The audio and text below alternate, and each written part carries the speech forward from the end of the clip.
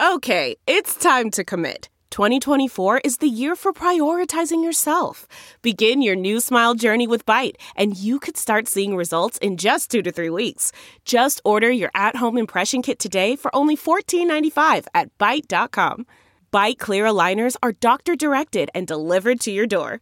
Treatment costs thousands less than braces. Plus, they offer financing options, accept eligible insurance, and you can pay with your HSA, FSA. Get 80% off your impression kit when you use code WONDERY at Byte.com. That's BYTE.com. Start your confidence journey today with Byte. That's not just the sound of that first sip of Morning Joe. It's the sound of someone shopping for a car on Carvana from the comfort of home. That's a good blend. It's time to take it easy, like answering some easy questions to get pre-qualified for a car in minutes. Talk about starting the morning right. Just like customizing your terms so your car fits your budget. Visit Carvana.com or download the app to experience car shopping the way it should be. Convenient, comfortable. Delve into the shadows of the mind with Sleeping Dogs, a gripping murder mystery starring Academy Award winner Russell Crowe. Now available on digital. Crowe portrays an ex-homicide detective unraveling a brutal murder he can't recall. Uncovering secrets from his past, he learns a chilling truth. It's best to let sleeping dogs lie. Visit sleepingdogsmovie.com/Wondery to watch Sleeping Dogs, now on digital. That's sleepingdogsmovie.com/Wondery. Welcome to episode 399 with my guest, Emma. I'm Paul Gilmartin. This is the Mental Illness Happy Hour, a place for honesty about all the battles in our heads, from medically diagnosed conditions, past traumas, and sexual dysfunction to everyday compulsive negative thinking. This show's not meant to be a substitute for professional mental counseling. I'm not a therapist. It's not a doctor's office. It's more like a waiting room that doesn't suck. The website for this show is mentalpod.com, and mentalpod is also the Twitter and Instagram handle if you want to follow me / the show on that. Found some interesting surveys for this week's show, and particularly ones that have to do with body shame. And so those are the ones that I picked, and they're not all exclusively around that, but I kind of like when I am able to find a theme for the surveys for a particular show, and some very moving surveys, because I think we all struggle with hating something about our bodies. I don't know if I've ever met somebody that is completely comfortable in their literal skin. Yeah. So it'll be interesting to hear people share about that. And I really like this interview / conversation I have with Emma, and that's a pseudonym we're using for her. Very, very lovely woman who made the flight from England to Ireland to record the show. And it's always nice when an English person travels to Ireland to not colonize. It's just so refreshing. Hey, I want to mention our sponsor for this week is BetterHelp.com. They provide online counseling, and I use them and I love them. And the feedback I get from people who have tried it is great. And why not? Especially if you live in the boonies. It's so simple. I don't even live in the boonies. I live in Los Angeles, and I just love, once a week, hopping on video chat with my therapist, not having to get in the car, not having to worry about traffic or parking. And for me, the most important part is being able to have that face-to-face connection with the therapist. And so, yeah, it's definitely as every bit as I get all the feels I get from in-person counseling from my online counselor, Donna. So go to betterhelp.com/mental, fill out a questionnaire, and you make sure you include the /mental part, because then they know you came from the podcast. Fill out a questionnaire and they'll match you up with a betterhelp.com counselor, and you can experience a free week of counseling. See if online counseling works for you. and you need to be over 18. Okay, 2 quick surveys, and then we'll get to the interview. This is an awfulsome moment filled out by a guy who calls himself Looney Tunes. And he writes, I was in middle school, and a boy came out as being gay publicly, which was a big deal in the late 90s in my rural American town. I cornered him in the bathroom and called him mean, cruel names and threatened him with violence. I then went home, ate a sandwich, and went to my neighbor's house. I had to be prompt, because if I was late, he would beat me. I then acted as a sexual slave for him and his friends. Looking back, I was yelling at myself, and those men transposing my feelings onto him as an easy target. I was yelling at myself and those men, transposing my feelings onto him as an easy target. He had the courage to say, this is who I am, you will accept me. He was a hero, and I spat on him. Thank you for sharing that, and, don't underestimate the importance of you becoming enlightened on the humanity of people that are different than you. That's the most important thing. We're all gonna fuck up in our lifetimes. It's how we clean up our messes. And the fact that you can now see the truth of what happened, I think is, really noble and beautiful. And so I hope you can forgive yourself. And I hope if your paths ever cross with that kid, you'll get a chance to, apologize to him. If that feels right to you, but, it sounds like you've learned from it. And I think that's awesome. So stop beating yourself up. And I am so sorry that you had to experience what you did as a kid. It's so common for kids to turn around and project what is happening to them onto other kids, or just point their hatred outwards. So I hope you're getting help for that trauma, because that is some serious shit that and you just shared a tiny bit about it. And we also have another one of his surveys, and I'm going to read after the show, because there's also some really fucked up stuff that he experienced while he was being babysat. So sending you a hug, buddy. And then this is a body shame survey filled out by a woman who calls herself Celeste's Nature. And one of the comments she has about the podcast is, take all the surveys, LOL. I assume she wants me to take all the surveys, which I've thought about doing, but I don't know if that would be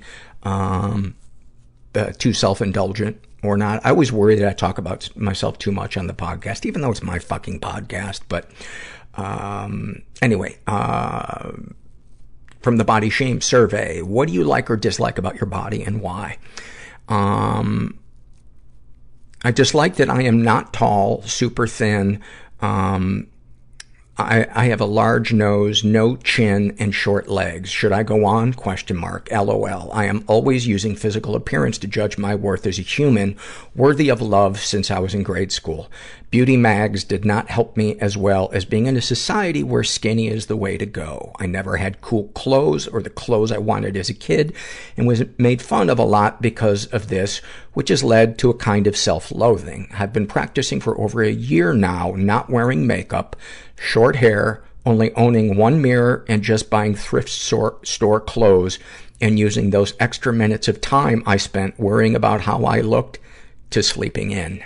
There's a part of me inside that I don't want anyone to know about because it's weird and gross and lame and people will hate me.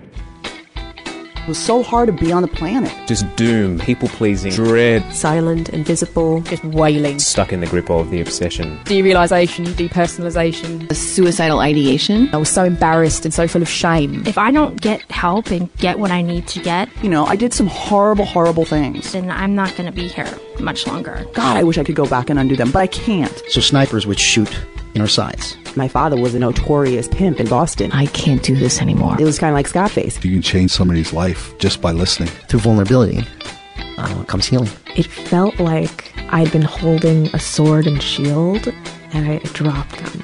And to this day, I have never had a better night's sleep. I started crying in a job interview saying, and I was like, LA is hard, man. LA is so hard. And I didn't get that job.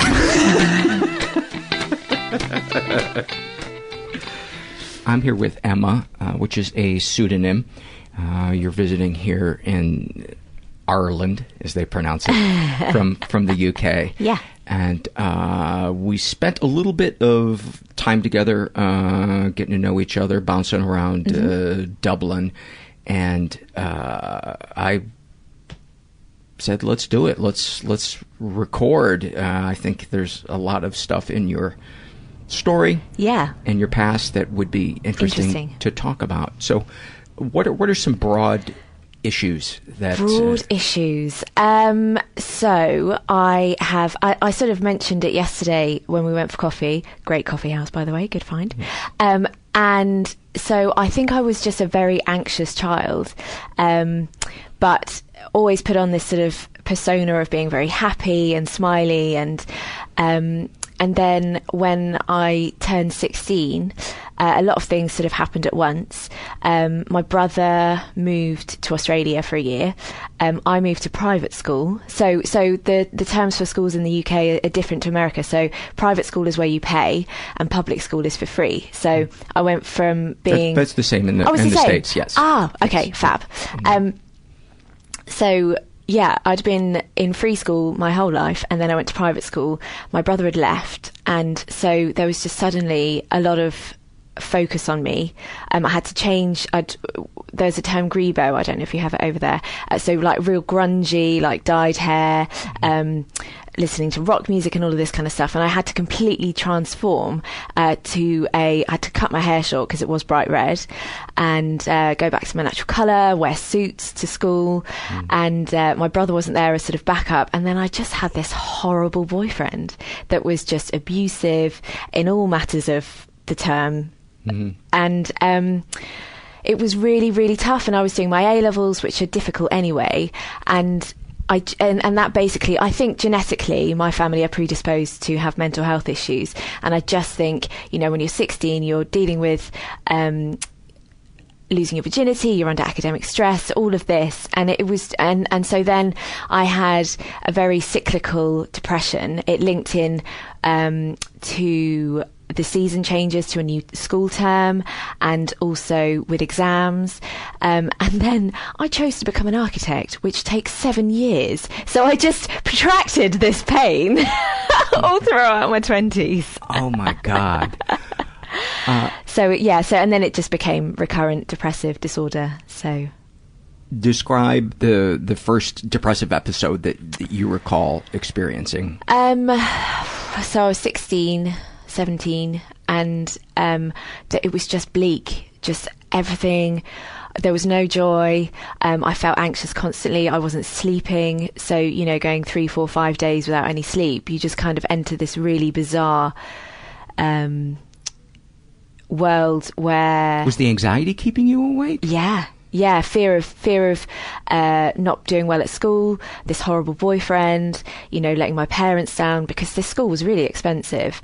And my mum's a therapist, and so she was doing everything she could to help me.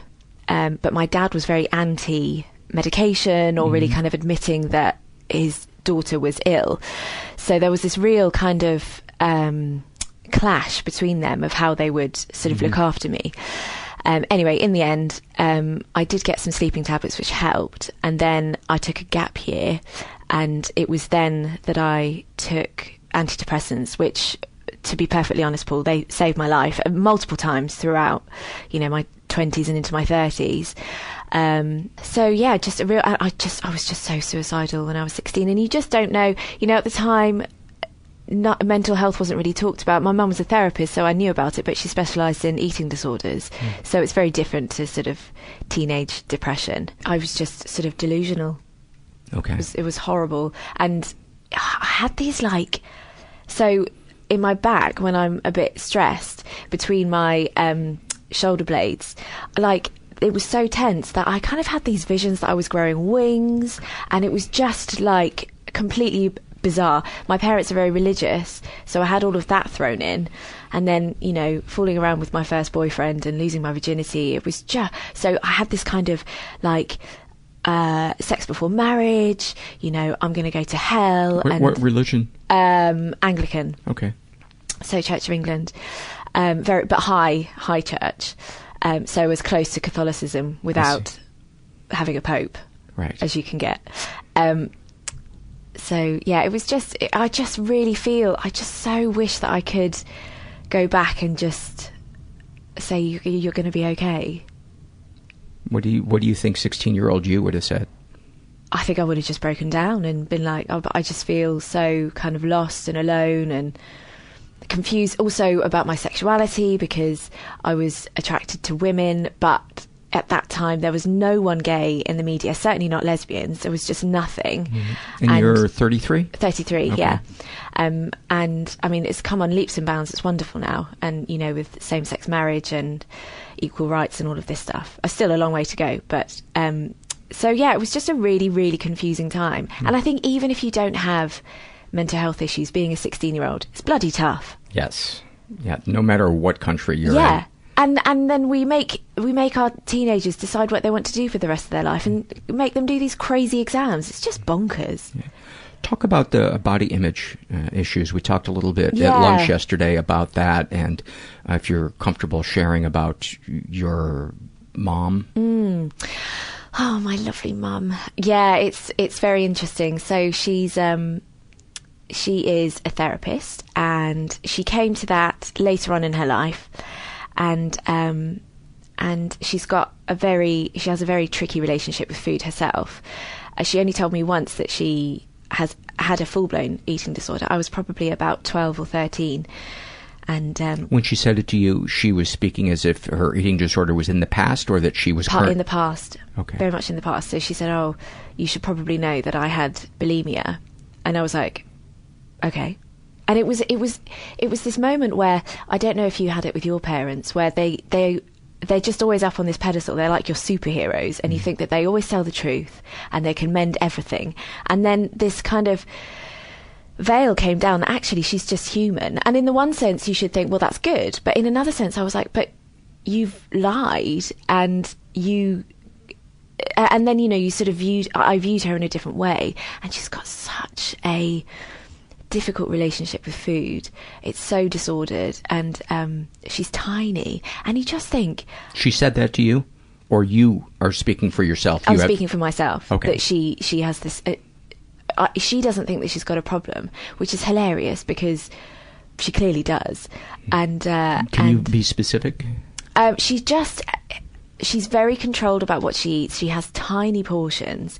And I remember once when I was little, because you have your dinner plate and you have your side plate, or your smaller plate. So she used to serve my dad, me and my brother on normal size plates, and then she'd have a little plate.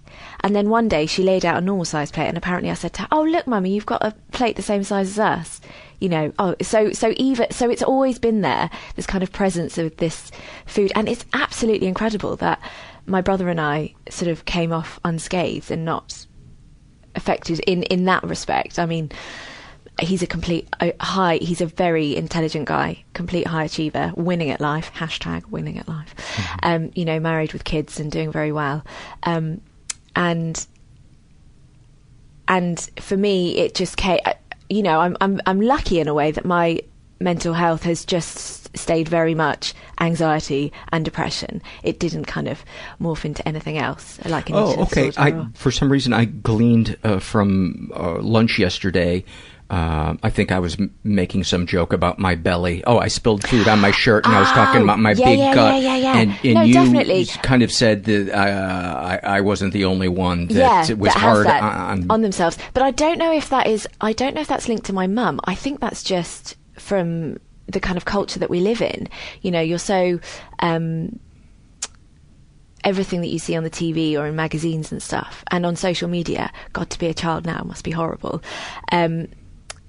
So yeah, body image issues, but I don't think it's related to my mum. I think it's just from myself, that I just think I'm really also, one boy at school said that my bum wiggled when I walked. Now, some may say, well, that's a compliment. I did not take that as a compliment. So I've just always got, and I've got quite a pear shape anyway. And yes, so quite curvy. And also, I think we touched on yesterday that when I take medications, certainly for mental health, they often make me a bit slimmer, and then when I come off them, hooray, I'm off my medication, but oh, hello, weight. So it's like a constant thing. It is getting easier as I get older, which is good. What is getting easier? The worrying so much about my weight and my appearance. So are you currently on or off meds? I am on the meds. I'm on something called vortioxetine, which is quite new in the UK. I think it's only, that's not the American name. Brintellix, I think it's called in America. Okay. So it's been going there for 3 years and a year here, and it is by far the best medication I've been on. It's just wonderful. It helps with the anxiety and the depression. Yeah. And is it, you've spoken about having a cyclical depression that like every 2 years. Every 2 years. Have you experienced that 2-year period with this med yet? No, I'm like a Are year you and nervous? a half. Yeah. But then, do you know what it is, Paul, is that so previously, I've had a relapse, gone on medication, got well, come off the medication, time ticks on, and then I have a relapse. Whereas this time, I'm not taking that risk. I'm staying on these meds, thank you very much. High fucking five. Yeah. So many of us, myself included, just want to cling to that belief that we don't need meds. Don't need it, yeah. And I know so many people suffering, and I always like to say, what are the side effects of not being on meds? No, honestly. And make a list. Yeah. For me, not being able to get out of bed, being sad, withdrawing from people, that's a lot worse than occasional restless legs or gaining a few pounds or whatever it happens to be. Yeah, absolutely. But, of course, there are also some meds that I've been on where the side effects were a nightmare and untenable. But the good news is there's so many different meds that you can try. And I feel that meds should be a last resort, that we should try. I completely agree. Unless someone is in crisis. Yeah, no, totally. Because there are so many things that we can do, and which brings us to yoga. How have you found yoga to help you? To help me. So it was about 5 years ago, and I was having a relapse, happy times, and I was reading a magazine, and it had an article about mindfulness. And I was going through. We are lucky in the UK that we've got the NHS, but the mental health side of it is so completely overstretched. People just are not getting the support they need. It can take them months for an appointment, and then they get 6 appointments, 6 maybe, and that's it. And so for me, I'd done private counselling. I've seen quite a few therapists over the years, but always CBT. So you're in there, you've got your set amount of time, and then you're done. And I was really keen to try this mindfulness course. So I knew that if I went through the GP, then I'd be referred to the mental health team, and I had to jump through a few hoops. So I did like a 4-week course about coping with anxiety, and then I had a 1-to-1 session, and then I got to go on this 8-week course for mindfulness. And it was about halfway through, and we had a 2-hour class, and then you were set homework for the week. So there we were doing what our teacher referred to as mindful movement, and I just loved it. It was wonderful. Can you describe what you thought and felt? I thought, it was quite similar to the movements of Tai Chi. So I thought, this is a bit, sort of floaty, a bit airy-fairy. But the stillness that it gave me, and during it or afterwards? During and after. And the fact that through doing it, I felt very different about my body. And there's a term, I think it's called finding your flow, when you do something and you're completely taken out of yourself. So I get it also when I sketch or when I sing or something, and I definitely found my flow, which is ironic because there's also flow yoga. But so I went back the following week, and and the teacher was like, so what you've been doing this week is yoga. And I was like, I love this yoga. So that's when I started pursuing it. I went to a few classes. And before we go there, I'd like to know in more detail what it was, because for the person listening that has never tried it, I want to paint a picture as detailed as possible. No, if you can recall what it felt like in your body, how you felt about yourself or the world, and if none of that applies, that's fine too. No, it totally does. So the way that the classes are structured is you arrive and you have a few minutes at the start of class where you're sitting on the mat, bit of idle chit chat, and then you have pranayama, which is breathing exercises. So, and the breath is just so important. It's a real barometer of how you're feeling. If it's shallow and quick, or if it's length, long breaths and relaxed. So that was really interesting. And you automatically, just within the first 5 minutes, your brain, your parasympathetic nervous system is kicking in, so your cortisol levels are dropping, and your heartbeat's slowing. You're finding yourself on the mat. The teacher will say things like, let go of your day so far, don't think about your to-do list for this evening or for the rest of the day. So here you are, this is time, be grateful for taking time out of your day for yourself. So you do your pranayama, and they never say eventually we all die. No, because a lot of people... that seems like a mistake. I think it might put them in the wrong mood, potentially. So, yes. Then you do a meditation and sheer bliss, in my mind. And it can be any sort of meditation. You're listening to sounds, or you're doing a body scan, or it's a visualization. Just a short one at the beginning. And then you start doing your warm-up. So you're starting to unite breath with movement, and you're subtly warming up your body, and it's just really nurturing, very gentle, and you might be in a sort of more of a powerful class, so like an Ashtanga or something, in which case it's very kind of regimented, and but you get quite a good workout. Or you might be doing something a little bit more softer, like a hatha or a yin. But basically, you then go into the more so it's called asana, so the practical movement side of yoga. And what's so interesting is, because you're focusing on the teacher and your breath and your movement, how you're placing your body, you're just taken out of your worries. You're not thinking,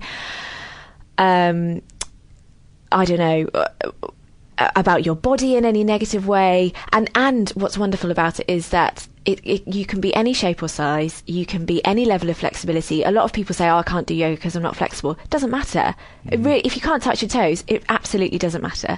So you do your practical side, which releases endorphins, and you're getting a bit of a workout, your heart rate is increasing, you're getting oxygenated blood around your body, and then you start the cool down. So you do a couple of nice lengthening stretches. You find yourself in Shavasana, which is the corpse pose, so you're just lying on your back with your palms up, fully relaxed, and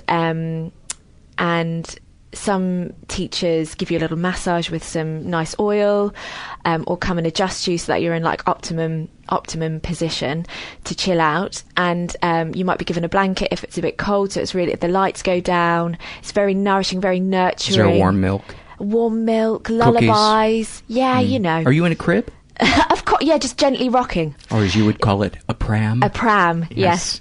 And then you do another guided meditation to conclude, and it's just wonderful. Then the teacher very gently kind of brings you around, brings you back to the room. You roll onto one side, you come to sit up, and then maybe you'll do a little closing om, if you're that way inclined, and then you get up off your mat, and genuinely it is transformative. Be as specific as possible. You can go in there an absolute bag of nerves, anxious, worried, stressed, and the journey that you go through it's like having a wonderful night's sleep, or I don't know. Having gotten a massage or been in a jacuzzi. Exactly the same. Spent time with good friends. Seen your favorite movie. Favorite movie. watching a sunset, all of that. And after you've laughed a lot. Exactly. And it is, and genuinely, Paul, it's changed my life. It's absolutely changed my life. So I did it for 5 years as just, in the community, did some YouTube videos. Shout out to Yoga with Adriene, who's on YouTube. She's a Texas yoga teacher and she's superb. All accessible to all levels. If you're a beginner, if you want to hone a certain pose, or if you're quite advanced and you want a really powerful flow, she's your gal. If you want to, if any of the listeners fancy giving it a go, Google Yoga with Adriene or YouTube her. And so I then started looking into becoming a yoga teacher because I was a lecturer for a couple of years. And lecturing about architecture. Architecture, yeah, because I'm an architect. I don't know if we said that already. Yes, it took you 7 years. Oh, yeah, 7 years. Bloody hell. That's okay. Yeah, so I lectured for a couple of years and I absolutely loved it. The students were wonderful, but it wasn't because I was working 4 days in practice and 2 days effectively teaching with the prep and then delivery. It was a lot. So I left the university and I thought, well, I love teaching, I love yoga. I wonder if I could combine the two. And I did a foundation course and that was wonderful. And then I met my now best friend through yoga, and she'd started training, doing these foundation courses. She actually put me on to doing a foundation course. And then we went to India together, qualified. We've now set up a little business. So you've been certified to teach? Yep, certified to teach, fully insured. We've both probably got about 300 hours of training under our belts now, which is really good. And we're like a dynamic duo. So we've both got day jobs. She's in banking, I'm in architecture. So we're quite an unusual pair. You won't see us, on Instagram kind of doing all sorts of handstands and shit because we got day jobs. Yeah, and it's just wonderful, and it really lends itself to my architectural job. What's so interesting is that because you're using your body, and it's very strengthening, I now feel much safer on site, up scaffolding. Really? Yeah. Like going up and down the ladders, clambering around, all of that. And that was an unexpected bonus. And also just, the fact that it helps with your mental health. Fab. Do you find socializing less anxiety-ridden from doing yoga? I just love socializing anyway, Paul. That's never been an issue. Oh, okay. Yeah. So how would the anxiety present itself when it was at its worst? Catastrophizing? Catastrophizing. So it's mostly about your life, not about interactions with people and what they think of you? No, I mean, a little bit of what people think of me, but it was very much to do with my academic performance. Being a bad daughter, letting my family down. How so? Being a bad daughter. Well, I don't know. I was somewhat, not really a black sheep, but maybe slightly grey. I wasn't pearly white, if you know what I mean. My poor parents, they have been through the ringer. They're pretty conservative. You said they're pretty religious. Yeah, pretty religious. Was the red hair a... No, they are so, they're like, sometimes they're wonderful and other times they're just, you're like, where did that come from? So there's no, if they were fully conservative all the time, you'd know where you stand, but it changes. I see. Which is tricky. Can you give 2 examples of where they're very permissive and progressive, and then where it feels like the opposite to you? Yeah. So when I basically when I came out to them, so I fell in love with a woman. Well, I'd always fancied girls and boys, to be perfectly honest, and then went to university and got to, it was really nice. So I mentioned this horrible boyfriend that I'd had, and I lost my virginity. Yeah, lost my virginity too. And when I went to uni and I started sleeping with girls, it was like I was reclaiming that kind of new experience again. But I was older, I was in control, and it was actually really liberating. And so I sort of tried to dance around the idea of gayness around my family and, all of this. And, my dad's got a gay cousin. How did he feel about that? La, la, la. And ended up telling my mum, because I started talking about my ex. I was dropping her name in conversation, this conversation that. I'm like, she keeps talking about what's going on, you know. And I'd be like going to Brighton Pride, and you go to the gay clubs and all of this. So there were definite hints, and then I told them about it. And on the one hand, Mum was great, but then on the other hand, she'll come out with things like, "Well, you've never acted gay," and I mean that's not a very good example. I'm trying to think of where... You know, it's not a bad example because it's a pretty... I don't know if ignorant is too strong of a word, but it's a pretty... It is the view of someone who has not had a lot of experience with people that are queer or are out. Yeah. Yeah. So yeah, that was all fun again. And my dad, he really struggled with it. And it's really, to be perfectly honest, through architecture that we now have the relationship that we do, because he was like another tutor to me while I was studying. I'd always come back home when I had a deadline, and he'd help me with my model making. We'd visit buildings together, and it was through that kind of solidarity that we then found each other again, which is wonderful. And to be honest, he's my absolute hero. I adore him. And does he come around? Yeah, he did. He was wonderful. He was so good that, because I then went on to have a civil partnership, and I remember overhearing him have a conversation with someone, and you know, it was someone very fusty. I was like, "What? 2 women getting married? What's that all about?" And my dad was like, "Well, it's exactly like a normal wedding, but there's 2 girls. End of."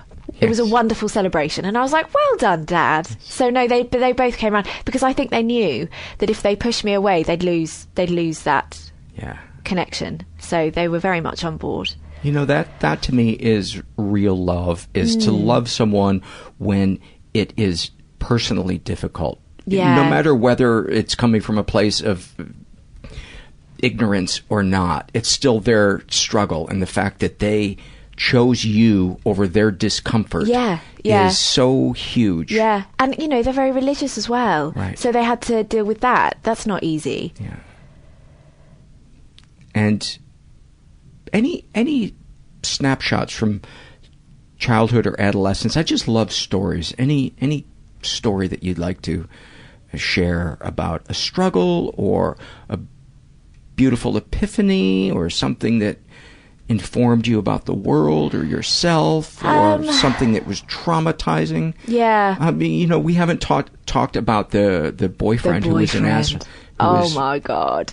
Oh, Paul, that poor 16-year-old. Yeah, he was just... Poor 16? Me, poor me. Yes. From back in the day. Yeah, so, Christ. He... Is he your age? Yeah, my age. We met on a night out in a pub, and... Drinking age 16? Yeah, I was drinking at 14. It was very... Loose. Very loose back in the day. You didn't really need ID. You'd get your oldest looking friend to go to the pub, to the corner shop to get a bottle of vodka, and a bottle of lemonade. He'd pour out half the lemonade, pour the vodka in, sorted. Yes. And also, like, getting into nightclubs, you just have one friend that looks older, and then she'd vouch for the younger looking people, and you're in. It's so different now. So yeah, we met on a night out, and we went for coffee at the weekend, and he seemed sort of all right. He was a nice enough chap, and I just don't really know why I hung around. Maybe it was because he was a bit of a bad boy, you know, so girls are often attracted, and women are often attracted to someone that was a bit unusual, and he was so unusual. So he lived with his mum on a council estate, and which is what Americans would call a project. Yeah, perfect. Yeah, exactly that. And there's me in a private school with very successful parents, and this is the making of a mediocre PG movie, isn't it? Just yes. Star-crossed lovers with a wonderful soundtrack. Yeah, totally. Yes. Disney all over. So yeah, there we were, and he was the most manipulative, horrible, calculating person I have ever met. Give me some stories. So I worked in a pub as well, just washing up, because you have to be 18 to serve behind the bar, but you can be 16 to work in the kitchen. So I was washing up and didn't really earn much money, £2.50 an hour or something. And somehow he'd end up getting all of my money, and he was very verbally abusive. He said that I was really stupid. He would get, oh my God, I just had a sudden memory. So he was doing English, as was I, at school for A-levels, and he would get me to write essays that he would then mark. Like, what the fuck is that? What? Yeah. You would write essays I'd just write for essays him? for him, and he would mark them. That's weird. I'd completely forgotten about that. Just suddenly I remembered. Why do you think you Why did I fell under that spell? Know. I literally got no idea. So anyway, he was very, to begin with, you know, it was the sex was completely normal. He'd already lost his virginity. I lost mine. Absolutely fine.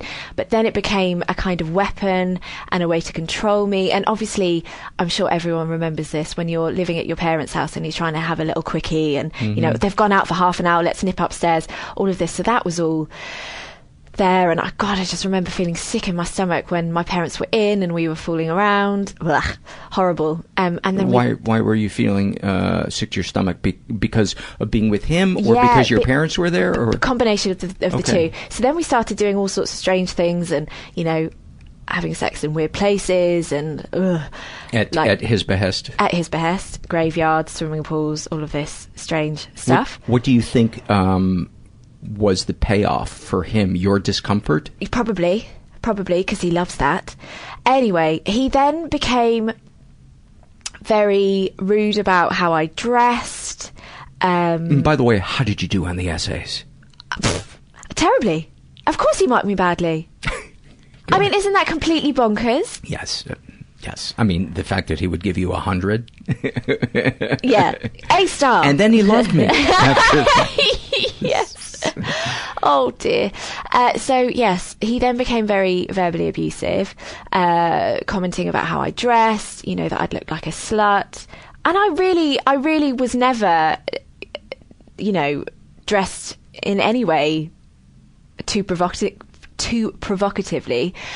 And then he started getting very physically abusive. So he'd sort of hit me, throw things at me, and then we broke up, which was... You broke up with him? I broke up with him.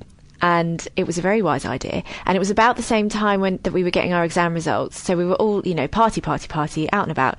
We were in a nightclub and he was there. And he picked up this massive metal chair and threw it at me. Picked up 2 bottles, threw them at me. So then I left the club.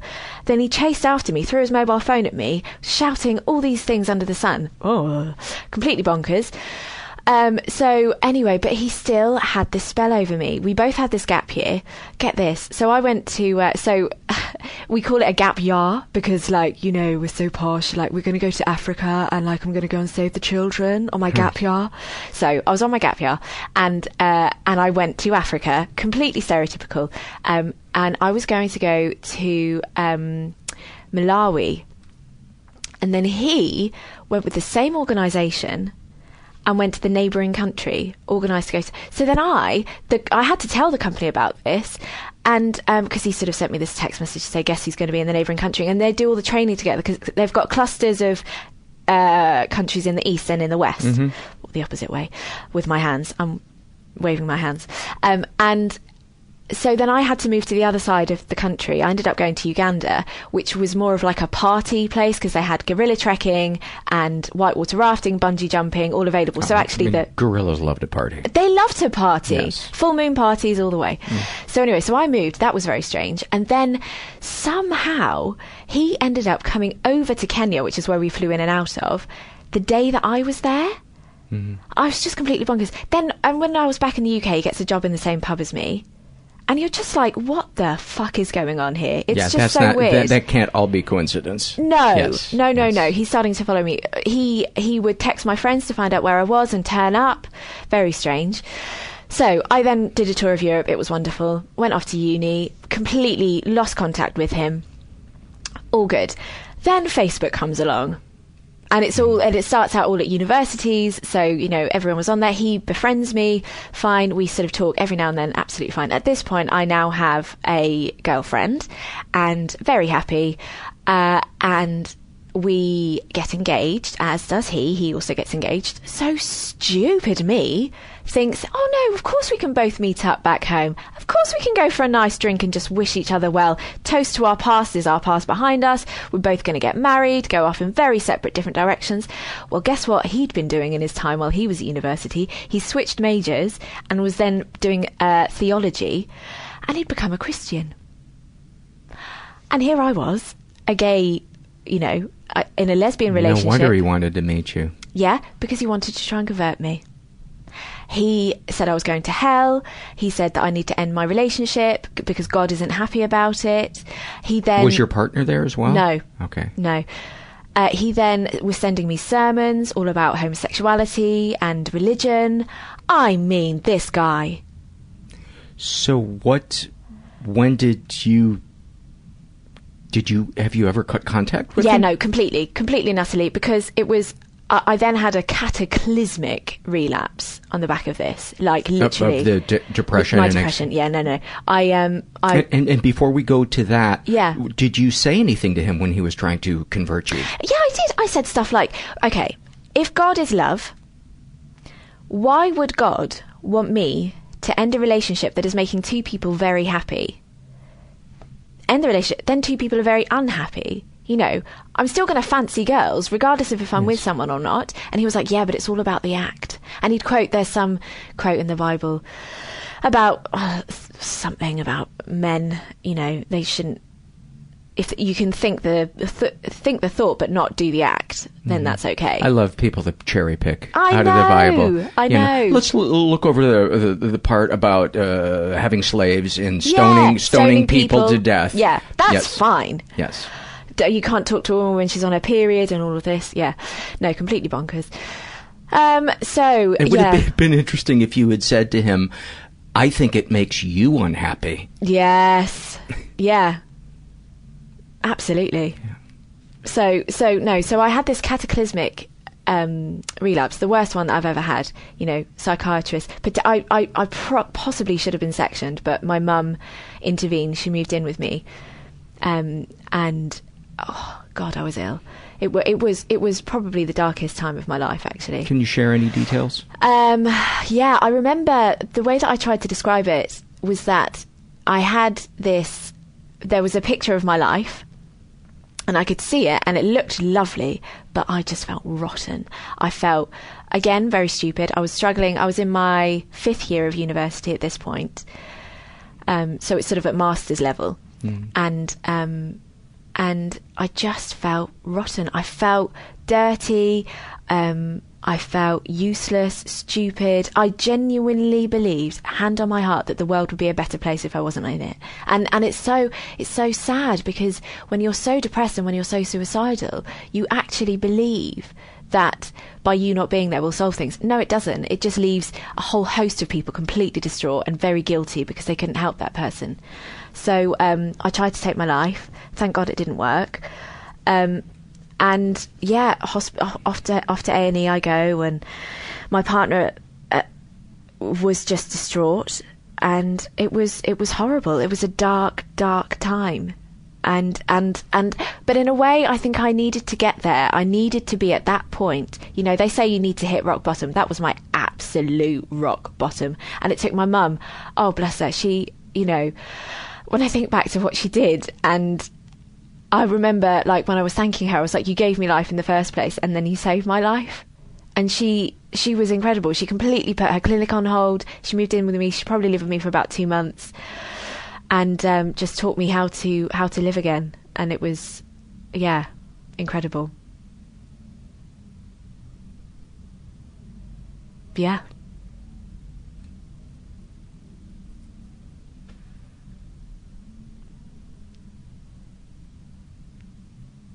Crazy.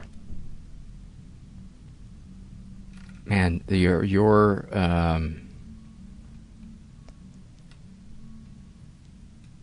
the shit that you've been through,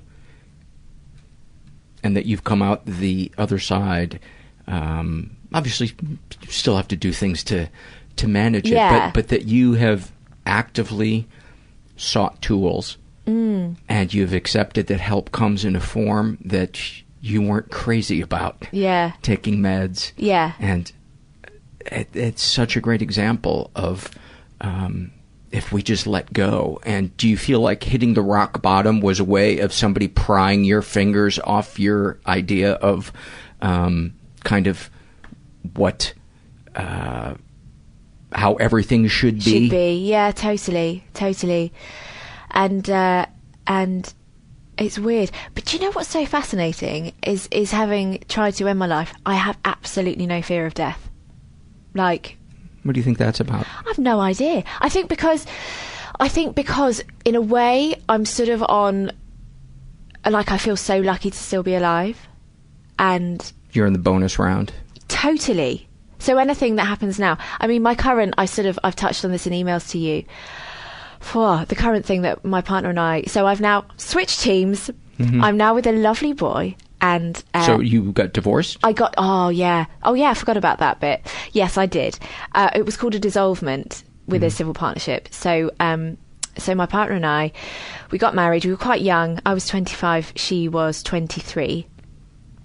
And the plan was, in the UK, if you're in a civil partnership and you have a child, one of you bears a child, then both mothers can be on the birth certificate. So that was one of the reasons that we got hitched. And the plan was always to have children. She sometimes she blew hot and cold about it, but, you know, we did stuff like, because we met at university, so we'd go to the library, we'd research the psychology on same-sex parents. You know, we both wanted to have careers, so we looked into the impact of having, you know, a child being in nursery from a very young age. Actually, it's quite good for them. Obviously, you don't want to just abandon them, of course not, but, you know, it's good for their social skills and all of this. So, 3 months in to the marriage, I mean, to be perfectly honest, Paul, there was a shift on the honeymoon. There was a definite, she took a step back. She pulled away. She pulled away, for sure. And then 3 months in... How did you experience that? So, she just withdrew from me. You know, the kind of light-hearted fun that we had was sort of gone, and she was much more concerned about her own image. I love a nap, and so I'd go off and have a nap, and she'd go and play computer games. She loves computer games, fine, but she just kind of put what she wanted to do as more of a priority than us, you know. Anyway, so we come back from honeymoon, and I lose my job. It was in the recession, so I was nearly finished with my training, but you need to have a job to do your final bit. You need to work and study. And I was made redundant. There was very limited work. I was a waitress and a cleaner. And my dad, who is also an architect, said, come on, move back home, work in my firm, and you can qualify. And I resisted it. And then I was cleaning the floor. I said to myself, come on now, you have got 2 degrees. Get your ass back home, get yourself qualified. So my partner and I made the decision. I was gonna try and commute, because we lived about 3 hours away. But that just, you know, we were newly married. You want to take your unit with you. So we both moved up there, and then as we were, because I had a house in where I was studying, so we sold it and we were moving up. And as we were doing the house up to sell it, she just completely changed her mind. She was like, absolutely don't want children, never wanted them. I don't know what you're talking about. What do you mean when we have kids we'll do X, Y, Z? I was like, what? She was like, no, I don't want them. And I sort of thought, well, that's quite a big deal. Now, at the same time, so we had a relocation, which she wasn't pleased with. She then started talking to her ex that was very much still in love with her, who on our wedding day put as her status, don't marry her, fuck me. Okay, that's not subtle. And So they got back in touch, and I was trying. So we then relocated, and I was trying really hard to forge a life for us. Making friends, all of this. She didn't want any of it. She didn't want to go out. She didn't want to make friends. She started spending more and more time where we had lived previously, spending more and more time with her ex. And to be perfectly honest, I think she just decided that she didn't want to be married, and she found something that she knew that I couldn't compromise on. And we had therapy. I thought that there might have been something wrong with me because I wanted children so much. And, it sort of took my friends to say, actually, wanting children's that's kind of a natural thing. It's not really something that you can control. And I was saying to my dad, I think I need therapy because I really want children. And my dad was like, I think you need couples counselling. Yeah. Because you want different things. So we went to therapy. I mean, I was kind of hoping that the therapist would turn to me and say, no, you guys need to break up. But anyway, it ended up being my decision. So the marriage ended. And that was very tough. And she is now remarried and will probably have children. But that's cool. I'm very happy for her. It just wasn't meant to be. And actually, so the story with my partner now is hilarious. So, and my ex was quite controlling, so she didn't want me talking to anybody about it. She didn't want me texting anyone, talking to any friends, talking to my parents about the issues that we were having.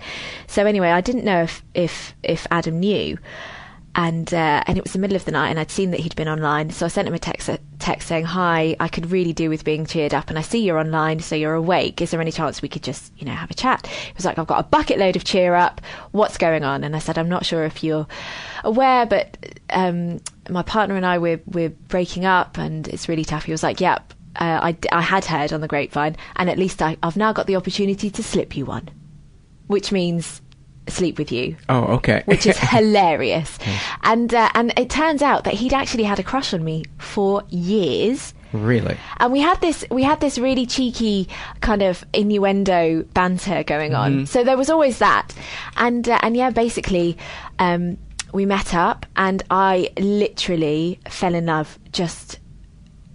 He's the most incredible person that you would ever have the pleasure of meeting. He is so human, and sometimes when you're having an issue, you go to your partner and you want them to kind of be on your side. He will always see both sides of the coin, and he is so loving. He loves me. I've experienced unconditional love from my parents. I'm very blessed to have had that. But to have it from a partner... Yeah. That's really... It's incredible. It's life-changing. And here I am now, off I go to India for 5 weeks. See you later. I'm going to qualify as a yoga teacher. Okay, darling, have a lovely time. Wow. And, I'm going to go to Ireland to meet a chap who I listen to on a podcast. All right, darling, have a lovely time. Wow. I rang him up about doing the podcast, fully supportive. Whatever decision you make, you go for it. Wow. It's wonderful. And how long have you been together? 6 years, next month. Oh, that's fantastic. Yeah. Incredible. And you guys live together? We live together. We are cohabiting partners. And he popped the question in December, and so we're getting married next year, which is just wonderful, and I can't wait to be his wife. Wow. I'm just so looking forward to it. And we currently...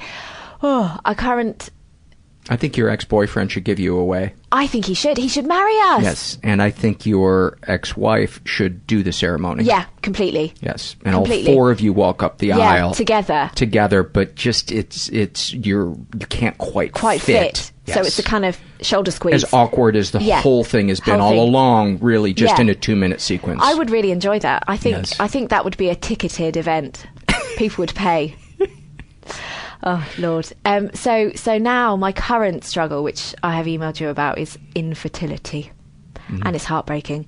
It's just so tough. So there I was. And I remember when I fell in love with my ex-wife, and I remember thinking to myself, this might mean, if I'm in a single-sex relationship, it might mean that I'm not a mother. We found out, actually, there's these thing called sperm donors, or you can adopt. There's all sorts of ways. So fab, I'm going to be a mum. Then my ex-wife doesn't want to be a mother. So I'm like, okay, I'm going to end this relationship. I looked into adopting on my own. Absolutely fine.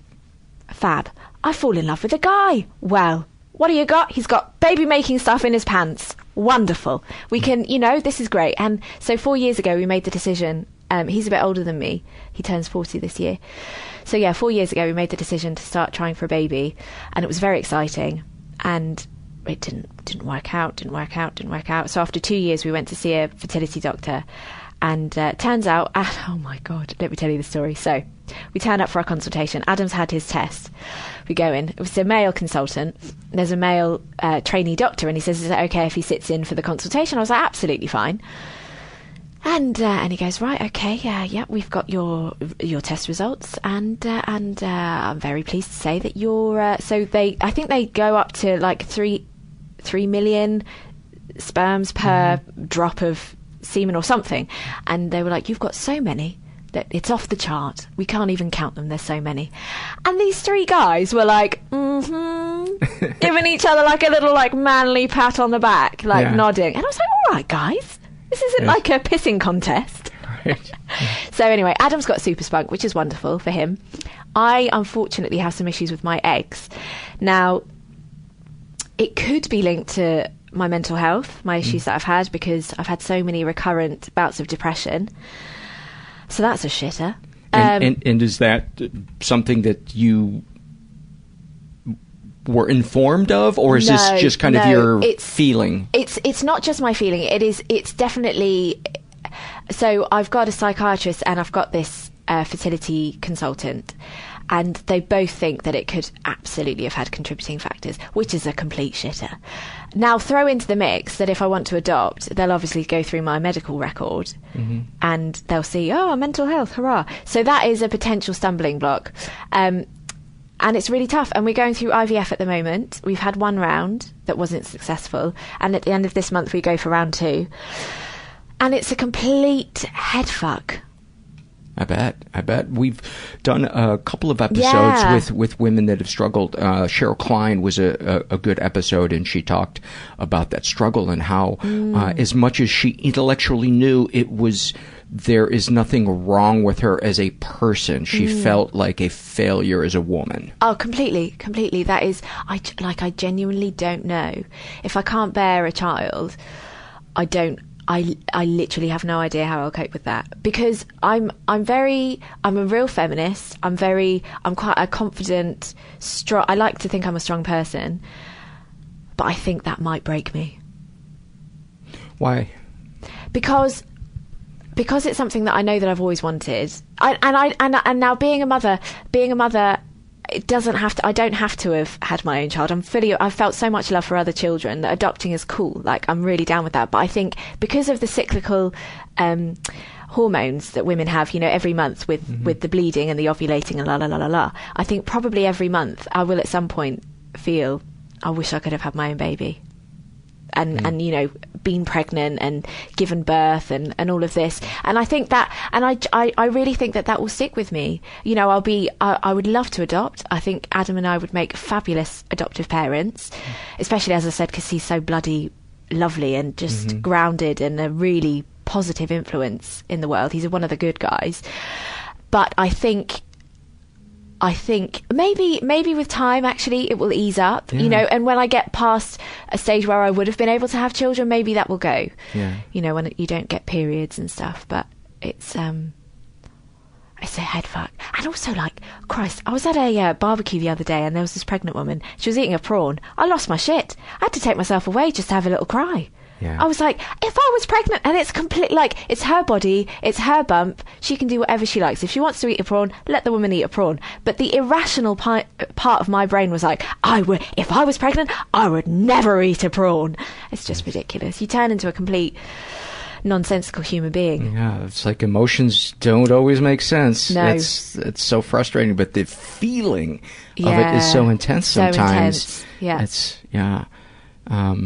Anything else you'd like to share before we wrap up? No, I'd just like to thank you for having me and for being who you are and doing what you do. You're just such an incredible inspiration. And I must say, like, thank you also to the other people that have been on your podcast. Yes. Because I've been listening for 5 years and I've had a couple of relapses in that time, and it's just been such a source of comfort. So that means a lot to me. The community that you've created, you should just be so proud. Wow.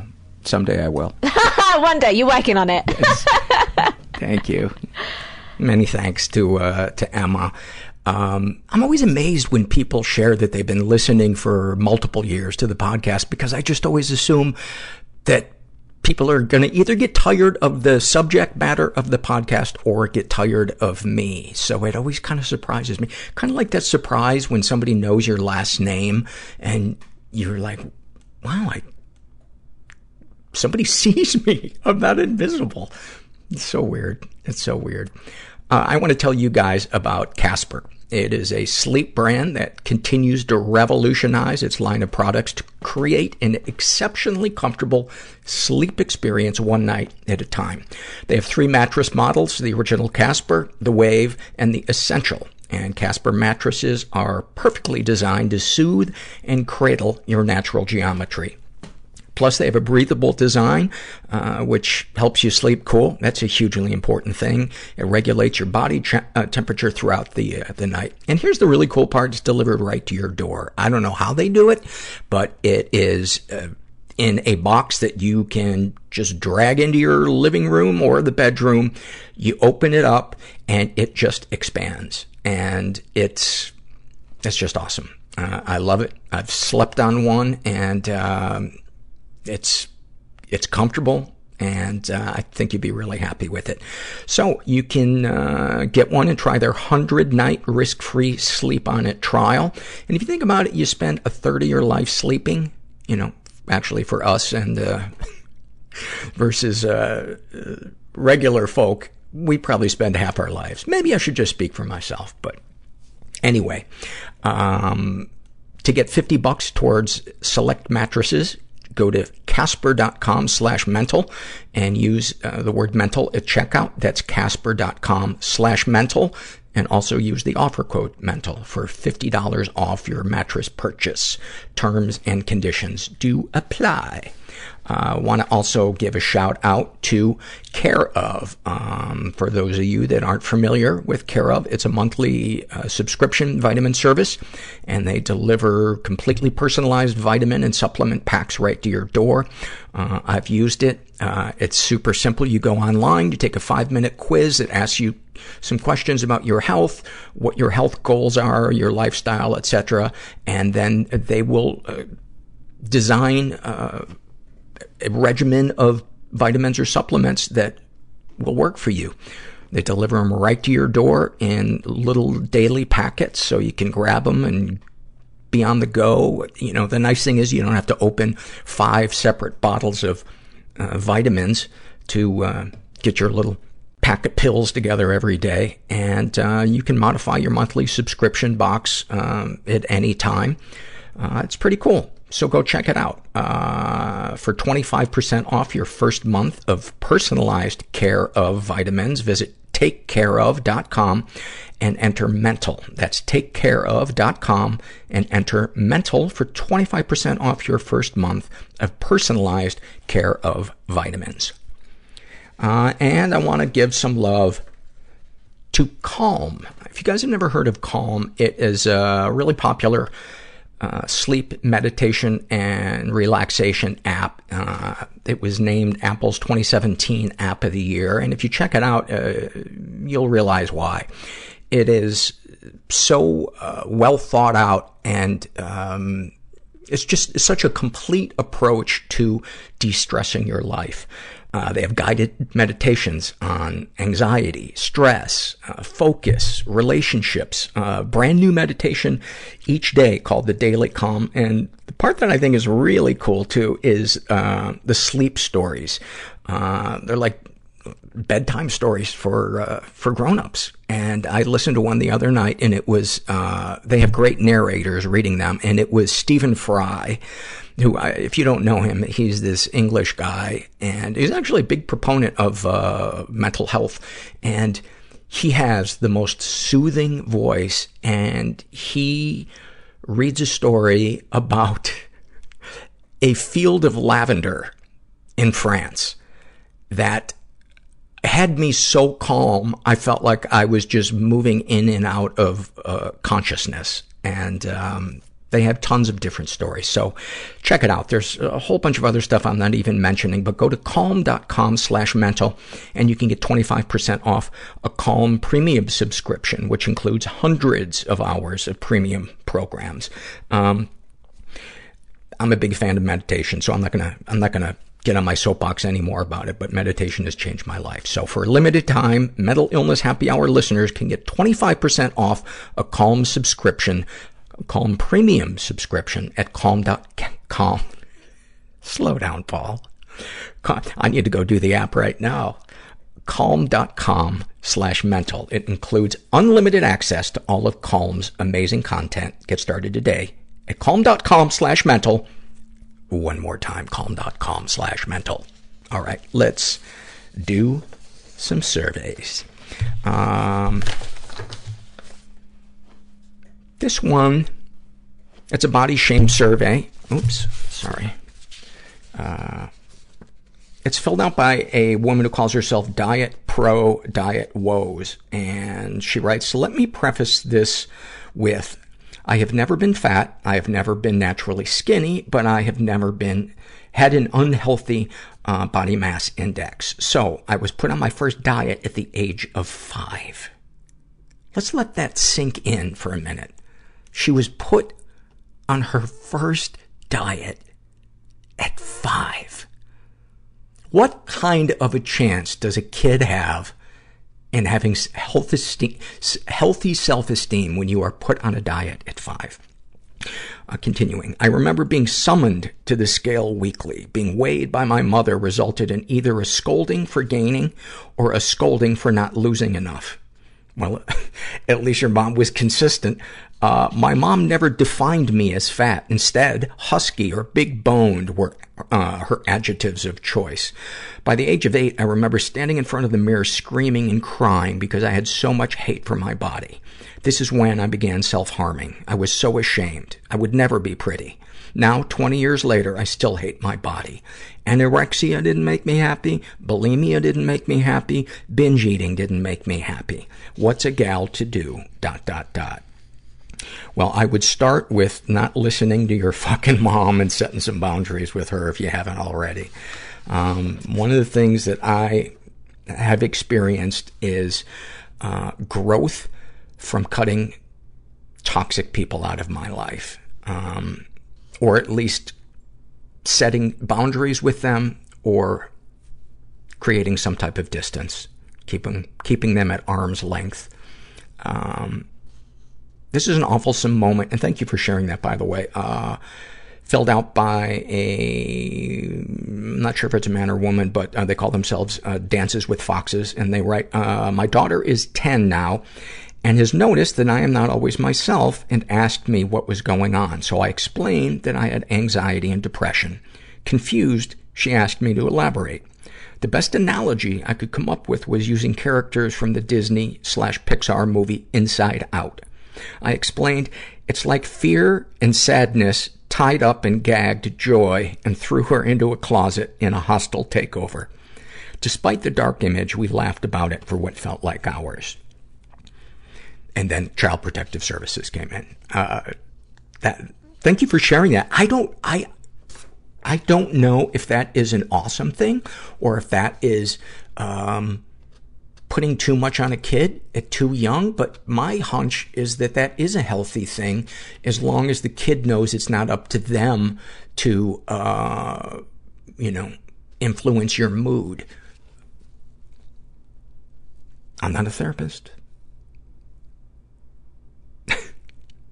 For those of you that are waiting for it, but I did cook chicken on basic cable for 16 years, and I told dick jokes around the country, and some of them involved me actually miming really hacky things. So I think I know what I'm talking about.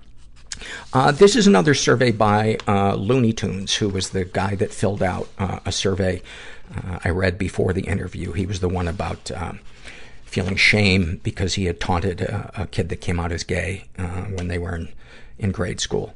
And this is from the babysitter survey. And he writes, when I was a young boy, around 8 or 10 years old, a female family friend, in her mid-40s would watch several children in the neighborhood. Many of these events happened in the car or at her house. The woman's eldest daughter, who was around between 12 and 14, was instructed to take her younger sister, who was 1 or 2 years old, place her on my lap, and grind her back and forth, simulating sex.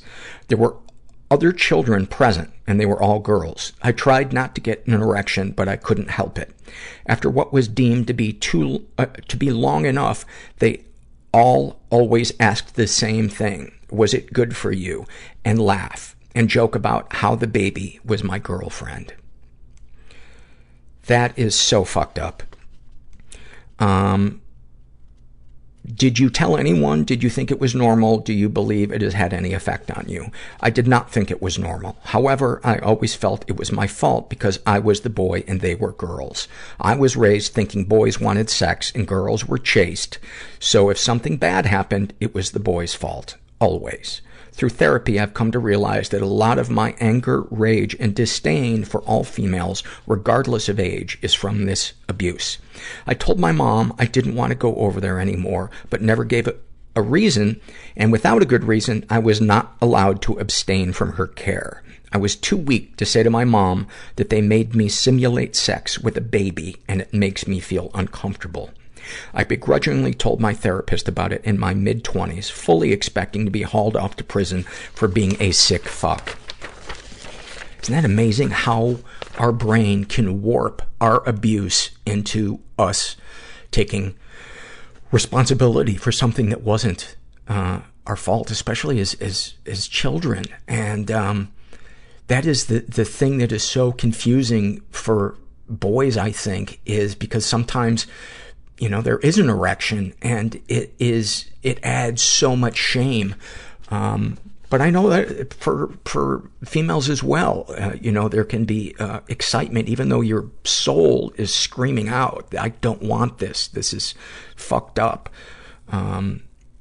Remembering these things, what feelings come up? Sadness, loneliness, empty and cold. Do you feel damage was done? Damage was done.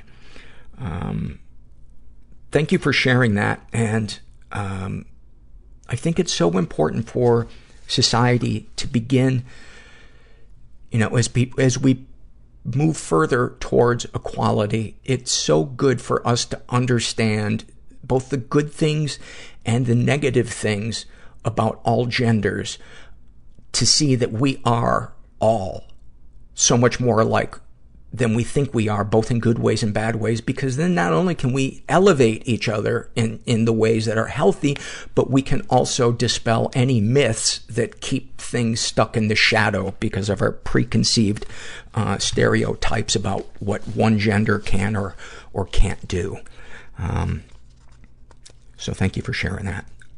This is a body shame survey filled out by a gender fluid person who calls themselves Bat in the Belfry. And they write, I hate that it's rebelling against what doctors are telling me to do to it. I hate that it's in pain and can't lose the weight that my doctor insists on. I separate my body from me because it's very hard for us to be friends right now. Boy, do I agree to that statement. Making friends with your body is one of the most difficult things in life. Sometimes we agree on activities and stamina, but days like today, because I overexerted yesterday, it holds me prisoner at home and prevents me from doing things I need to do. I have a suite of autoimmune diseases that make me and the body tired in different ways. I'm working on finding a peace with it, but today is not that day. I picked that nickname because myself feels like it's perched in a crumbling tower, like a bat in the rafters of an old church steeple. Thank you for that. Thank you for that. It's funny, it's so hard to appreciate our health, and sometimes the only window that we really do it is when we come right out of a sickness or an injury.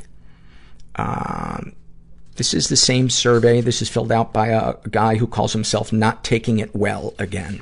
And he writes, my hair. I'm 29 years old. I began losing my hair at the age of 17. In my 20s, I've become increasingly repulsed by the face looking back at me in the mirror, to the point where now I find it hard to leave the house. I don't want anyone to see me because this body I'm trapped in is not who I am. I'd rather have no friends than have them see me like this. It feels so uncomfortable in my skin. It's akin to being out in public with some item of clothing that feels itchy or painful. You can carry on with your day, but the whole time you are longing to get home and rip it off. My version of that is going home alone and closing the door behind me. When no one is looking at me, I can be who I am in my head and not what I look like. Having very jokingly brought it up in conversation recently, my friend said to me, "But you look like you." It floored me.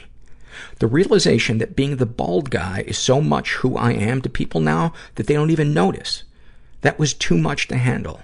It's only me that knows the random fork in my life that was forced upon me in my late teens. It's only me that knows who I would have been had this not happened. It's only me who remembers who I was. It's only me who knows how it changed me and how it changed how the world treats me. Going bald is nothing compared to the things you read out on your podcast, but somehow the triviality of it makes it all seem worse. Like I was in a room with 100 people and the universe decided, I'll have you, and you, premature baldness for the 3 of you. The other 97 in the room then don't turn to me and say, "I'm sorry." They do not go away and have conversations. "Did you hear what happened to Roy? It's terrible." They just go back and forth. They just go back about living their lives. Obviously, I wasn't chosen. I'm not the bald guy. Roy is the bald guy. But I feel the same as them. I am not the bald guy. The real me was killed that day I was chosen. The person I always saw myself becoming, dead.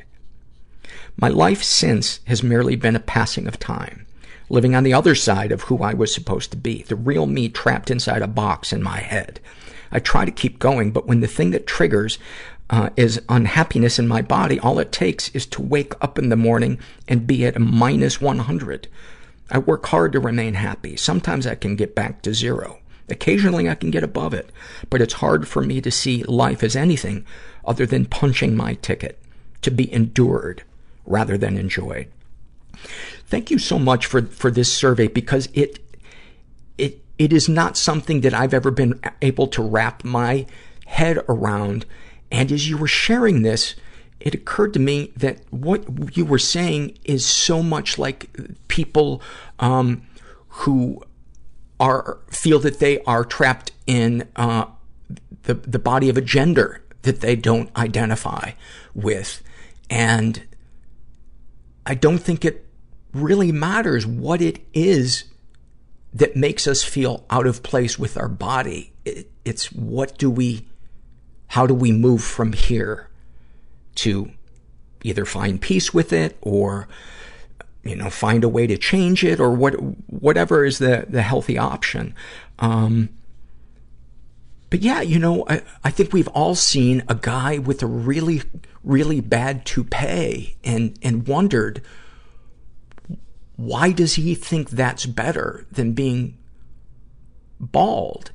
And after having read this, I think it helps me understand they might know it's not a good looking toupee on them, but to them, I guess, it still feels better than being bald. And I never considered that feeling of who you feel you should have been, and that it's like a loss or, a grief.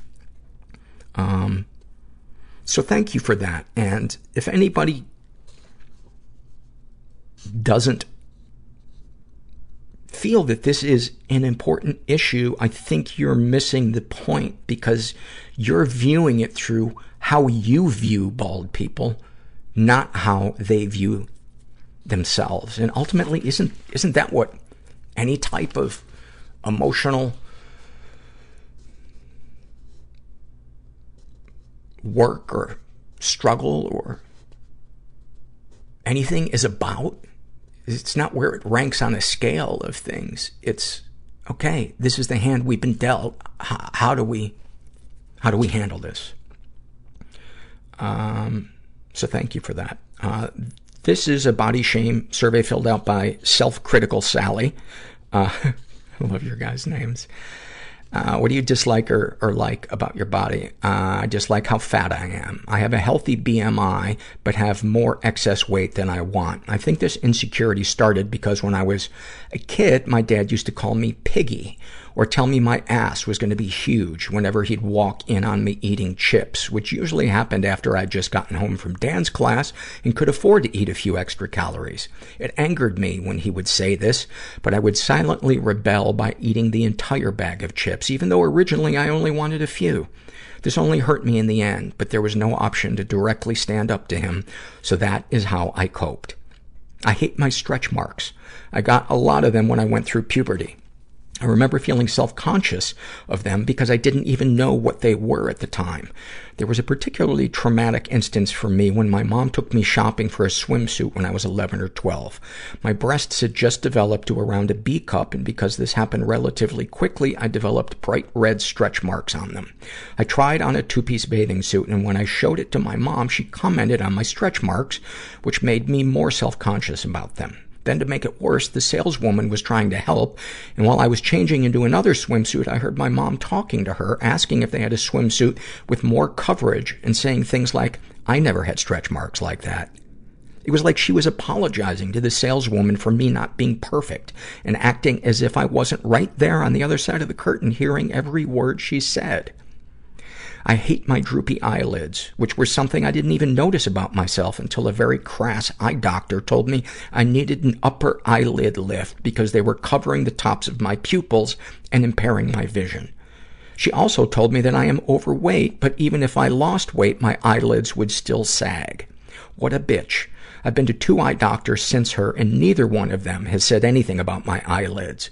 But still, her comments on my body continue to fuel my insecurities.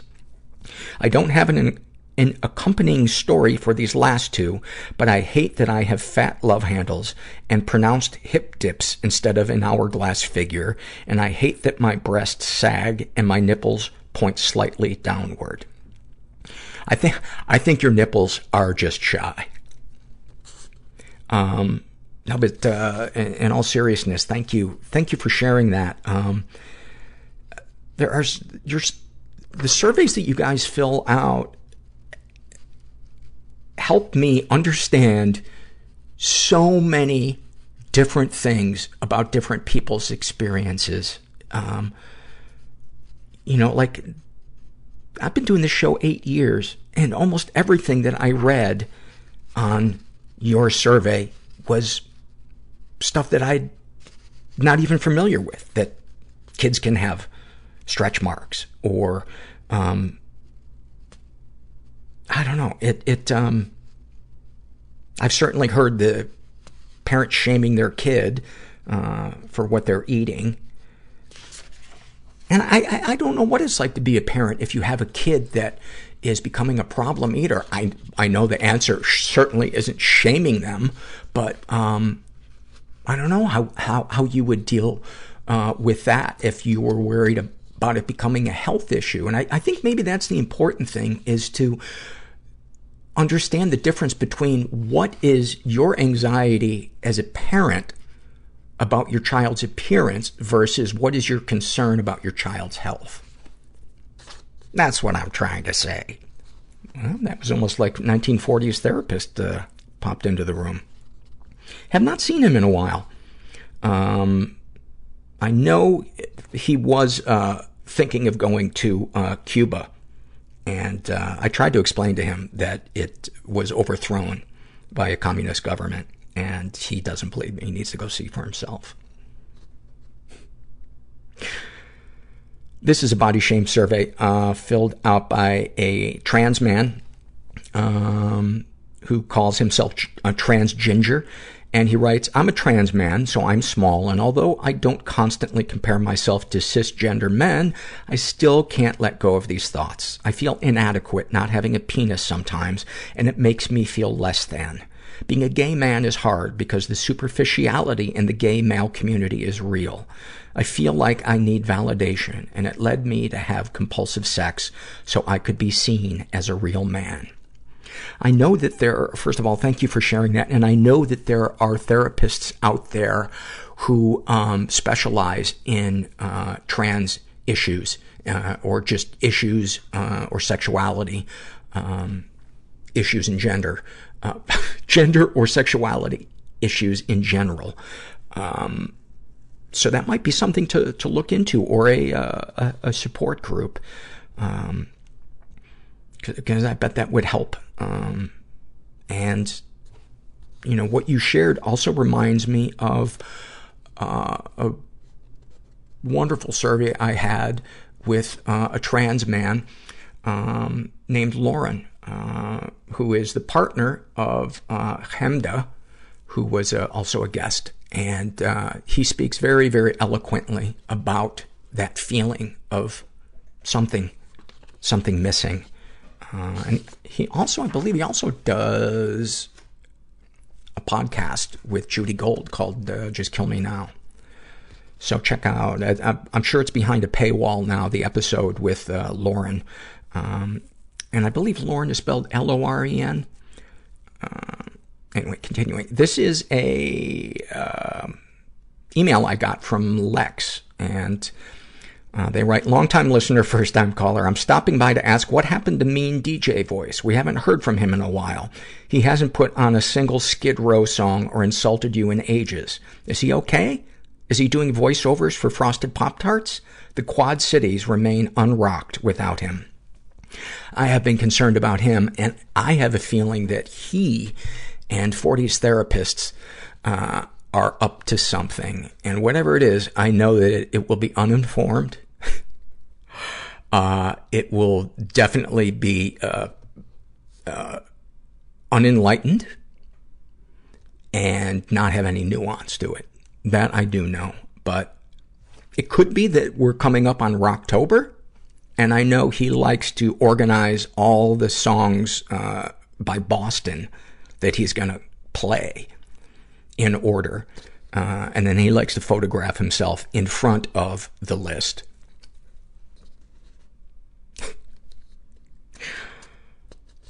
I'm enjoying some unfrosted Pop-Tarts that a very kind listener sent to me. Blueberry. We can't get them on the West Coast. And I still, despite all the tweets and everything people say, trying to explain to me why frosted Pop-Tarts are good, you're wrong. You're wrong. Unfrosted Pop-Tarts are perfect. They don't need anything. Certainly not a layer of cementy sugar. I don't want to get off on a rant here. Here's a happy moment filled out by Depresso Represso. And she writes, I recently went into my doctor's office trying to figure out my antidepressants, a struggle we all know too well. I had been on 4 different meds and hadn't found the help I needed from them. Most recently, I was on Celexa, and it made me lose about 20 pounds from nausea and didn't work that well for my depression anyway. I was lost and quit taking them and was ready to just let depression consume me until I couldn't take it anymore and ended it. Then, my doctor, and what was like a choir from heaven, told me that there was a newish liver function test that could help me find the medicine that could work best for me. It tests your specific biomarkers and reconciles that with liver enzymes that different medicines are processed with. It then gives the doctor a list of meds that 1, could work best, 2, probably avoid, and 3, definitely avoid. All it took was a cheek swab, and I now know that Celexa is not good for my body, but Wellbutrin could be. This test gave me hope for the first time in years. This feels like my doctor is actually practicing medicine, not performing a trial and error ruse of care. I was actually excited to try to feel better. I'm so glad I finally have a doctor that spends time on my care and wants to actually help me. In just about a week and a half of taking the new medicine, I've noticed a huge difference. I'm still depressed and fighting my shit, but being on a new medicine has also inspired me to finally find a therapist in my new city and to start journaling, which is something I've struggled to do my whole life. For years, Making a phone call would give me crippling anxiety, but now I'm down to slightly more manageable anxiety with the hope to get better. I think there's a typo here. I finally have this hope that I haven't had in 16 years. I'm now ready to finally try to feel better and not just go through the motions. This one little test helped me so much, and I'm so grateful to have this newfound hope. Love it. Love it. Man, so many times it seems like if we just keep seeking, be it help or seeking meaning or purpose or connection in our lives, the universe meets us halfway in ways that we could never have predicted. This is an awfulsome moment filled out by a woman. I believe we've read one of hers before, called Amazon Can Suck My Asshole, Paul. I'm not crazy about my name being right next to the word asshole, but I'm just going to digest that for a moment. At least there's a comma between asshole and Paul. After attempting to commit suicide by swallowing an entire bottle of my mother's pain medication, I was sitting in the hospital and my mom and sister came to visit me. We were all in tears, and the moment could not have been any more painful for all of us. Then, without even trying to be ironic or funny, my sister says, in between her dry, heaving cries, "This is a tough pill to swallow." We all looked at each other and burst into hysterical laughter. Those moments are the best. They really are. That to me is like a mini version of life, that roller coaster of just low lows and then these great highs. And, yeah. It's probably why I smoke meth every day. I should not have said that out loud. Actually, meth and heroin are two of the drugs that I never did try. And ecstasy. Actually, I guess there's a lot of drugs I haven't tried. This is a body shame survey filled out by a young woman who calls herself Milky Way. And she is 17 years old. And what do you like or dislike about your body and why? I hate how my gut juts out awkwardly. I hate my anxiety and depression. I hate that I have back pain due to the fact that when I was 12, I pulled a muscle and in turn moved my back out of place. It was out of place for 2 years. After years of suffering, physical therapy, and giant pain meds, like almost horse pills, we were finally able to get me to the chiropractor. He is a saint. He lets me come in free because he knows how much I need to go in, and he also knows that my mom just can't provide, as she is the only one working because my dad can no longer work. Excuse me. I hate that I have to wear a wrist brace almost all the time to end the pain. I hate that my feet swell every time I walk or stand too long, and that my ankle hurts so bad. I hate that I overheat so fast that I have to drink 1 Gatorade a day just so I don't faint. I hate the fact that when I go to get my blood tested, they welcome me back, calling me by name without even looking to see who I am. I hate having NF1. It used to be called von Recklinghausen disorder. It's a nerve disorder that can cause tumors. It also causes cafe au lait spots that could, if you are unlucky, turn into tumors. I hate how sometimes my nerves hurt and cause me to have a sharp pain that can last for hours. I love my spots. They remind me that I'm only human. I love my hair. I love the way it feels and the way it looks. I love my eyes. They are hazel and often are brought out when I wear green. I've been playing music, piano, for 7 years, and I love my fingers. I love the way they are able to make music. They are probably one of the strongest things on my body. And I love that you finished with some loves about your body. Most of the people that fill out the body shame survey, it's just all dislikes, and there's no likes. And then I wanted to end the show with some loves I have just about bodies in general. We are going to come swinging right out of the gate. I love when you're by yourself and you fart extra loud just because you're by yourself, and it's such a ridiculous noise, or it's so long that you make yourself laugh. And as you're laughing, you realize that your own body is making you laugh like it's another person. I love the moment when a really, really hot bath stops being uncomfortably hot and you let go and relax. And sometimes feel like peeing a little bit. I like when you get a haircut and suddenly you realize that you're not as ugly as you thought you were. I love the way my body feels drinking caffeine after hard exercise and a hot shower and stretching. It's like a feeling of being excited, but also like a noodle and relaxed at the same time. I love when I'm with a woman and I just lightly smell soap or just a hint of perfume, especially on her neck.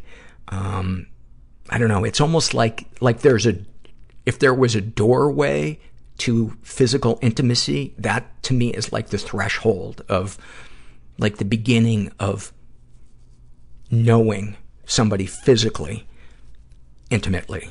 And it's like somebody walking out of their front door as you're coming to their house for the first time, and it's a casserole of your favorite food. It's just so, I don't know, inviting, and I just love it. I hope this one's not creepy, but I love the intimacy of oral sex. Because to me it's more intimate than fucking, because you're almost like at the center of that person physically, and the area that we probably all have the most anxiety or hang-ups about. And that person is letting you in and trusting you with that. It's kind of the same. It's kind of like the physical version of somebody sharing a secret with you, you know, that trust. It just feels, special. It's like, like a physical representation of someone saying you are special. I love taking a shit that's so big that your depression lifts. Maybe it's just me, but sometimes I get backed up when I'm depressed, and I don't know, man. I bet there's people right now that are laughing and shaking their head. And then my last one is, I love when you're sick in bed and someone brings you soup. And not only are you reminded that someone loves you, but the soup kind of helps clear out your congestion. And then you get to go back to sleep with a full belly, super relaxed, and feeling like you're loved.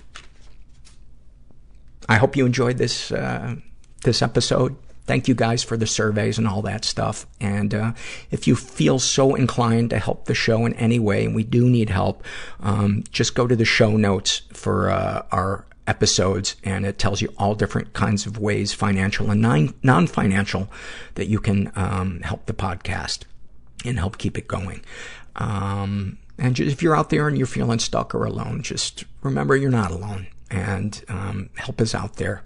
Sometimes it just starts with us opening up to someone we feel safe with, and going from there. So thanks for listening. Everybody I know is bizarrely beautifully fucked up in some weird way. Bizarrely beautifully fucked up in some weird way. Bizarrely beautifully fucked up in some weird way.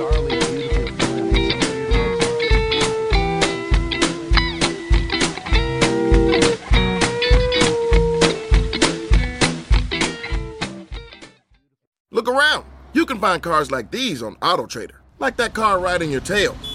Or if you're tailgating right now, all those cars doubling as kitchens and living rooms are on AutoTrader too. Are you working out and listening to this ad at the same time? Well, multitasking pro, cars like the ones in the gym parking lot are for sale on AutoTrader. New cars, used cars, electric cars, maybe even flying cars. Okay, no flying cars, but as soon as they get invented, they'll be on AutoTrader. Just you wait. AutoTrader.